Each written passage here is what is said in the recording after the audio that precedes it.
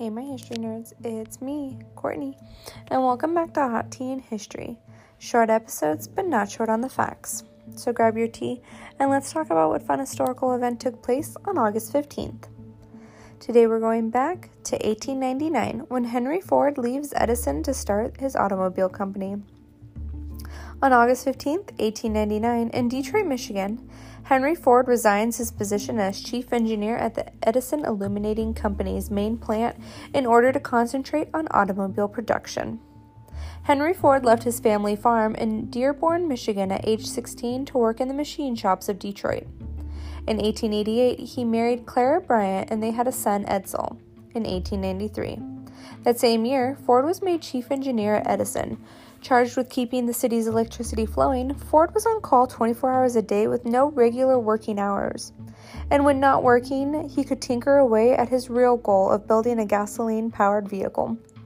He completed his first functioning gasoline engine at the end of 1893, his first horseless carriage called the quadricycle by 1896. In the summer of 1898, Ford was awarded his first patent in the name of his investor and Detroit's mayor, William C. Mayberry, for the carburetor he built the previous year. By the middle of the following summer, Ford had produced his third car, a much more advanced model than his two previous efforts. It had a water tank and brakes, among other new features. Mayberry's support combined with Ford's bold ideas and charisma helped assemble a group of investors who would contribute some $150,000 to establish the Detroit Automobile Company in early August 1899.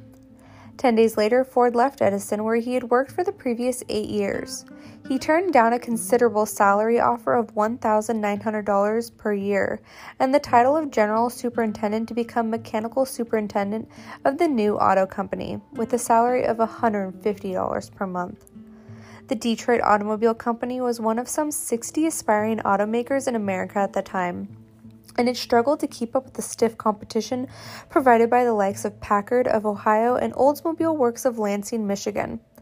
The company began to collapse in the middle of its second year in operation and ceased doing business in November of 1900. Mayberry and others retained their faith in Ford, however, and in late 1901, they backed him as chief engineer of the Henry Ford Company. This effort failed as well, and Ford put all of his hopes into a make-or-break-it third effort. The Ford Motor Company, founded in mid-June of 1903, rolled out its first car, a Model A, that July and continued to grow steadily over the next several years.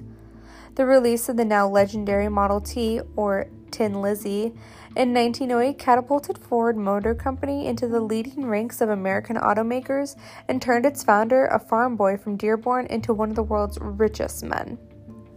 Thanks for listening to Hot Tea and History. Join me tomorrow to see what historical event took place on August 16th. And remember to share my podcast with all your history-loving friends. Later, nerds.